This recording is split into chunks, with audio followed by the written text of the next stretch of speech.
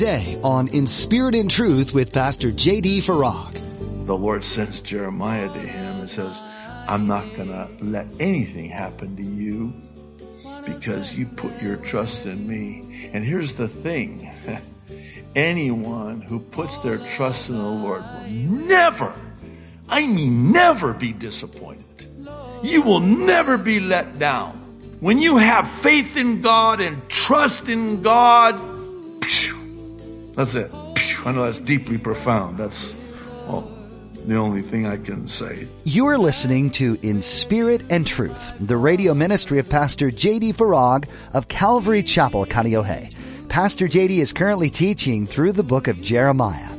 Your faith in God will never return to you void. He'll be there when you need Him, when your heart's truly set on Him. Today, Pastor J.D. is going to encourage you to remember to hope in Jesus in times when you don't know what to do. You won't be disappointed. God knows when you're being faithful to Him. Now, be sure to stay with us after today's message to hear how you can get your own copy of today's broadcast. Subscribe to the In Spirit and Truth podcast or download the In Spirit and Truth iPhone or Android mobile app. But for now, here's Pastor J.D. in the book of Jeremiah chapter 39 with today's edition of In Spirit and Truth. Jeremiah is told by the Lord to go to him with a word from the Lord. And what is that word? Go to him saying, Thus says the Lord of hosts, the God of Israel, Behold, I will bring my words upon this city for adversity and not for good. It's not a good word. And they shall be performed in that day before you. But, verse 17, I will deliver you in that day, says the Lord. And you shall not be given into the hand of the men of whom you are afraid, which means that he feared what they would do to him. Now that the final siege has taken place, they've broken through the wall, taken captive. This is the final, the end. And certainly he would have every cause, every reason to fear what's going to come upon him, what's going to happen to him, but God sends Jeremiah with this word to him, and he says, verse 18, For I will surely deliver you, and you shall not fall by the sword, but your life, listen to this, shall be as a prize to you. Why? Because you have put your trust in me, says the Lord. Wow. I mean, hey, this Ethiopian, again, he's an Ethiopian. He may not be a Babylonian, but he's an Ethiopian. Do you remember what he did when he put his trust in the Lord? He trusted the Lord against all odds, with great cost to his own personal safety. He put his trust in the Lord and stood alone and, in effect, saved Jeremiah's life. And God's like, I honor that. I acknowledge that. I'm going to bless that. I'm going to reward you for that. I'm going to give you a prize for that, because that was faith. That was trust. And that's how it ends for Ebed-Melech, the Ethiopian. And that's how it ends for all of those like him. God will never be a debtor to anyone. When you do what he did as unto the Lord with such faith as this in the Gospels, I'm always taken back by how moved the Savior is when he comes upon someone who has faith. He'll even stop everything and draw attention to that individual, and will even say things like, I have never seen such faith as this in all of Israel. Or how about this? Your faith has healed you. Faith? Yeah. That's what he did. That's what he had. You know, in Hebrews, and we studied this in our verse-by-verse study through Hebrews, which was a very intense book, amazing book, of course. Of course, I know I say that about all the books in the Bible. They're all amazing, but there's that one verse, you know it well. Without faith, it is impossible to please God. But let's flip that around.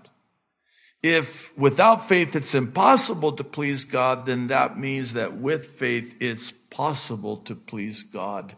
And that's exactly what he did. How pleasing to God was this?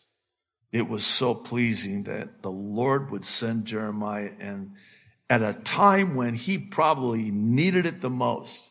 He's probably terrified, again, rightfully so. Just with a dread of fear about what's going to happen to him. And the Lord sends Jeremiah to him and says, I'm not going to let anything happen to you because you put your trust in me. And here's the thing. Anyone who puts their trust in the Lord will never be disappointed. You will never be let down. When you have faith in God and trust in God, that's it. I know that's deeply profound. That's the only thing I can say. Chapter 40, verse 1. The word that came to Jeremiah from the Lord after Nebuzaradan, the captain of the guard, had let him go from Ramah, when he had taken him bound in chains among all who were carried away captive from Jerusalem and Judah, who were carried away captive to Babylon. And verse 2, the captain of the guard took Jeremiah and said to him, the Lord your God has pronounced this doom on this place. You'll forgive me for chuckling. I think you'll see why here in a moment. Now, the Lord has brought it and has done just as he said, because you people have sinned against the Lord and not obeyed his voice. Therefore, this thing has come upon you. And now look, I free you. He's talking to Jeremiah. I free you this day from the chains that were on your hand. If it seems good to you to come with me to Babylon, come. And I will look after you. I will take care of you. But if it seems wrong for you to come with me to Babylon, remain here. See, all the land is before you. Wherever it seems good and convenient for you to go, go there. Now, while Jeremiah, verse 5, had not yet gone back, Nebuzaradan said, go back to Gedaliah, the son of Ahikam, the son of Shaphan, whom the king of Babylon has made governor over the cities of Judah, and dwell with him among the people. Or go wherever it seems convenient for you to go. Jeremiah, whatever you want, man. Just do whatever you want. You're free. Just whatever you want. Consider it done. So the captain of the guard gave him rations and a gift and let him go. That's huge, by the way. Remember now, Jeremiah is probably, he's in his 60s at the very least, which is not like 60 today, thank God, because I'm 60. I mean, that was a hard life back then, and so it was more like 80s or even 90s. So he's an aged man, and got the scars to prove it. All that he's been through, all the beatings, all the imprisonments. So, and he's probably lost a lot of weight by now, not by choice. He's very weak, frail. And so they give him rations and a gift, and they let him go. Then Jeremiah went, verse 6, to Gedaliah, the son of Ahikam, to Mizpah, and dwelt with him among the people who were left in the land. And verse 7, when all the captains of the armies who were in the fields, they and their men, heard that the king of Babylon had made Gedaliah, the son of Ahikam, governor in the land, and had committed to him men, women, children, and the poorest of the land who had not been carried away captive to Babylon, then they came to Gedaliah at Mizpah. Now, we're going to be introduced to these guys, and I want you to pay particular attention to the first one here. Ishmael, the son of Nethaniah, Johanan, and Jonathan, the sons of Kareah, Saraiah, the son of Tanhumeth, the sons of Ephah, the Netophathite, and Jezaniah, the son of the Maachathite. I just cleared my throat on that one.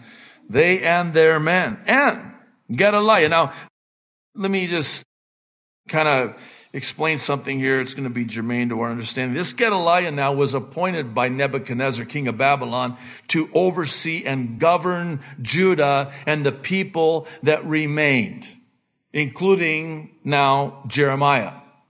So he's now been installed by Babylon to govern over Judah. So we're told that he took an oath before them and their men, saying, do not be afraid to serve the Chaldeans. Dwell in the land, speaking of Judah, and serve the king of Babylon, and it shall be well with you. It's exactly what Jeremiah said, and they fought against it. As for me, verse 10, I will indeed dwell at Mizpah and serve the Chaldeans who come to us, but you gather wine and summer fruit and oil, put them in your vessels, and dwell in your cities that you have taken. Likewise, when all the Jews who were in Moab, this would be modern-day Jordan, bordering Israel, among the Ammonites in Edom, again, this is the Edomites, the descendants of Esau, the fraternal twin brother of Jacob. So, in Edom, and who were in all the countries, heard that the king of Babylon had left a remnant of Judah, and that he had set over them Gedaliah, the son of Ahikam, the son of Shaphan. Then all the Jews returned, verse 12, out of all the places where they had been driven, and came to the land of Judah, to Gedaliah at Mizpah, and gathered wine and summer fruit in abundance. Could you imagine how they must have felt right about now? All right, it's safe to go back now. And we're going to have some wine to drink, some fruits to eat. Moreover, verse 13, Johanan, the son of Kareah, and all the captains of the forces that were in the fields came to Gedaliah at Mizpah and said to him, now I want you to listen very carefully because this is really important. Do you certainly know that Baalis, the king of the Ammonites, has sent Ishmael, the son of Nethaniah, to murder you? But Gedaliah, the son of Ahikam, did not believe them.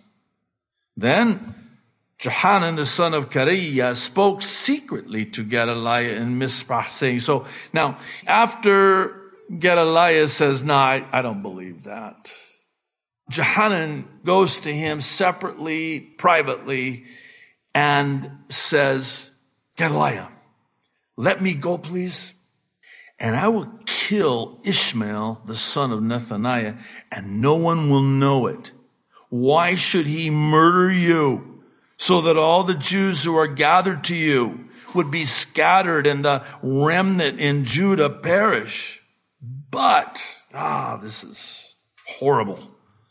Gedaliah, the son of Ahikam, said to Johanan, the son of Kareah, you shall not do this thing, for you speak falsely concerning Ishmael. Spent a little bit of time just kind of inquiring of the Lord concerning this Gedaliah. I mean, this guy, doubtless he loved God, was faithful to God, served God, but regrettably, he had what I'm going to refer to in a twofold way as an innocent naivete, and even secondly, an ignorant naivete. And as we'll see in the next chapter, this does not end well for him. I don't want to get ahead of myself, but I do want to draw your attention to something that is, again, very important here. And this is another why question that we really need to ask, because it really applies to where we're at today. Question: why would Gedaliah refuse to believe that this Ishmael could be so evil as to want to murder him?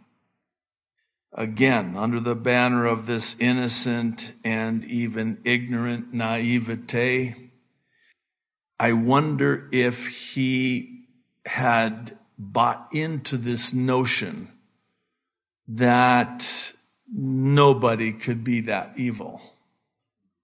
You see where I'm going with this? And by the way, spoiler alert, he will perish at the hands of Ishmael, who, by the way, again, we're going to see this in a moment. He was a descendant of King David, which may be another reason why Gedaliah was so against any idea of this guy doing anything like that. There's no way. No one's that evil. Oh, yes, they are. And yes, he is. Gedaliah, I'm trying to speak truth into your life, whether you want to hear it or not. But this man is evil and he wants to kill you. And I know you don't believe it, but it's the truth. And how many people, and I'll just leave it at this, and I'll leave it with the Holy Spirit, to do that which only he can in taking this further and making application to our lives today. But how many people have died unnecessarily? It ended in their death because of said ignorant naivete. And it cost them their life. Well, this is evil. They want to kill you. They want to depopulate. This is evil through and through. And you don't believe it because to you, your world doesn't allow for that. No, I don't believe. I trust this guy. You trust him? Oh, do you trust the science? Did I take it too far? I probably did. I'll find out soon enough. So will you too, by the way. But whatever. It's true. This is Ishmael. The name alone, by the way, associated with the flesh, that should tell you something right there. This guy is so evil, and we're going to see the unthinkable evil, the unspeakable evil that he is going to mete out as he murders this ignorant and naive Gedaliah. Chapter 41. Yeah. Oh, you have little faith. Now, verse 1, it came to pass in the 7th month that Ishmael, the son of Nethaniah, the son of Elishama, of the royal family, there it is, and of the officers of the king. By the way, he probably had bitterness and resentment, feeling slighted that he wasn't set as governor over Judah instead of Gedaliah. He's not royal. He's not of the lineage of David. I am. You're appointing him? Well, he came with 10 men to Gedaliah, the son of Ahikam, at Mizpah, and there they ate bread together in Mizpah. Now, I need to insert here something very important. In the Middle East, in that day, and certainly to this day, when you eat at the table with someone and break bread with someone, it is an intimate bonding with someone who now you are loyal to for life unto death. So for him to do this way, he is at Gedaliah's home and he's breaking bread with him. And it's supposed to be a common union, communion. We're one together, breaking bread together. It's a common union together. Then, verse 2, Ishmael, the son of Nethaniah, and the 10 men who were with him arose and struck Gedaliah the son of Ahikam, the son of Shaphan, with the sword, and killed him whom the king of Babylon had made governor over the land. Doesn't get any more evil than that. Ishmael, verse 3, also struck down all the Jews who were with him, that is, with Gedaliah at Mizpah, and the Chaldeans who were found there, the men of war. And it happened, verse 4, on the second day after he had killed Gedaliah, when as yet no one knew it, that certain men came from Shechem, from Shiloh, and from Samaria, 80 men with their beards shaved and their clothes torn, having cut themselves with offerings and incense in their hand to bring them to the house of the Lord. This was a display of mourning. It was unnecessary, but it was a display of mourning and an offering there because of the destruction now of Judah. Now Ishmael, verse 6. This is it's hard to read, let alone teach. Now Ishmael, the son of Nethaniah, went out from Mizpah to meet them, weeping as he went along. Really? And it happened as he met them that he said to them, "Come to Gedaliah the son of Ahikam." So it was, verse 7, when they came into the midst of the city, that Ishmael, the son of Nethaniah, killed them and cast them into the midst of a pit, he and the men who were with them, but 10. Now you got 80 minus 10. That means he killed 70 of the 80. But 10 men were found among them who said to Ishmael, "Do not kill us, for we have treasures of wheat, barley, oil, and honey in the field." So he desisted and did not kill them among their brethren. Now, the pit, verse 9, into which Ishmael had cast all the dead bodies of the men whom he had slain because of Gedaliah, was the same one as Asa the king had made for fear of Baasha, king of Israel.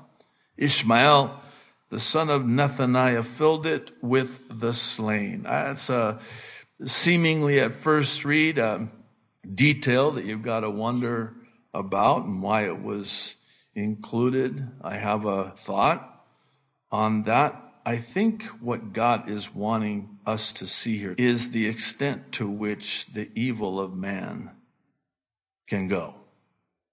There is no limit. It is uncontrolled, unchecked, unbridled evil. Just the imagery again with the detail. You've got this pit that we're told that King Asa had built and made, and this Ishmael fills it with no less than 70 of these men. That's a lot of bodies. Again, I don't mean to be so graphic. I just want you to get a picture in your mind. Verse 10. Then Ishmael carried away captive all the rest of the people who were in Mizpah, the king's daughters and all the people who remained in Mizpah, whom Nebuzaradan, the captain of the guard, had committed to Gedaliah, the son of Ahikam. And Ishmael, the son of Nethaniah, carried them away captive and departed to go over to the Ammonites. But when Johanan, the son of Kareah, and all the captains of the forces that were with him heard of all the evil that Ishmael, the son of Nethaniah, had done, they took all the men, verse 12, and went to fight with Ishmael, the son of Nethaniah. Get him! We're so glad you joined us for this edition of In Spirit and Truth with Pastor JD. The book of Jeremiah is one of those books that's not the easiest to walk through in the Old Testament. It's almost like you see the train wreck that's up ahead and you want to warn them, but they just don't listen. And then you have other verses in this book that are commonly claimed, but what does it really mean in the context of what's going on? Jeremiah 29:11 says, "For I know the thoughts that I think toward you, says the Lord, thoughts of peace and not of evil, to give you a future and a hope." But if you're looking at the train wreck up ahead, you wonder, how does claiming that verse fit with exile and judgment? Ultimately, God's plan and purpose are to bring people back to Himself in reliance and dependence on Him, not in their own possessions or their comfort. The same could be said for you today. You may be going through something that seems like judgment or exile. But are you drawing closer to the Lord in the process? There's a future and a hope, but it may play out differently than you'd like. If you're just getting into this study and want to listen to other teachings from Jeremiah, go to calvarychapelkaneohe.com to find these messages. There are a variety of additional resources on our website. Until we meet again, we encourage you to dive deep into God's Word and then come back for our next edition, where Pastor J.D. will continue on in the book of Jeremiah. We look forward to that time with you here on In Spirit and Truth.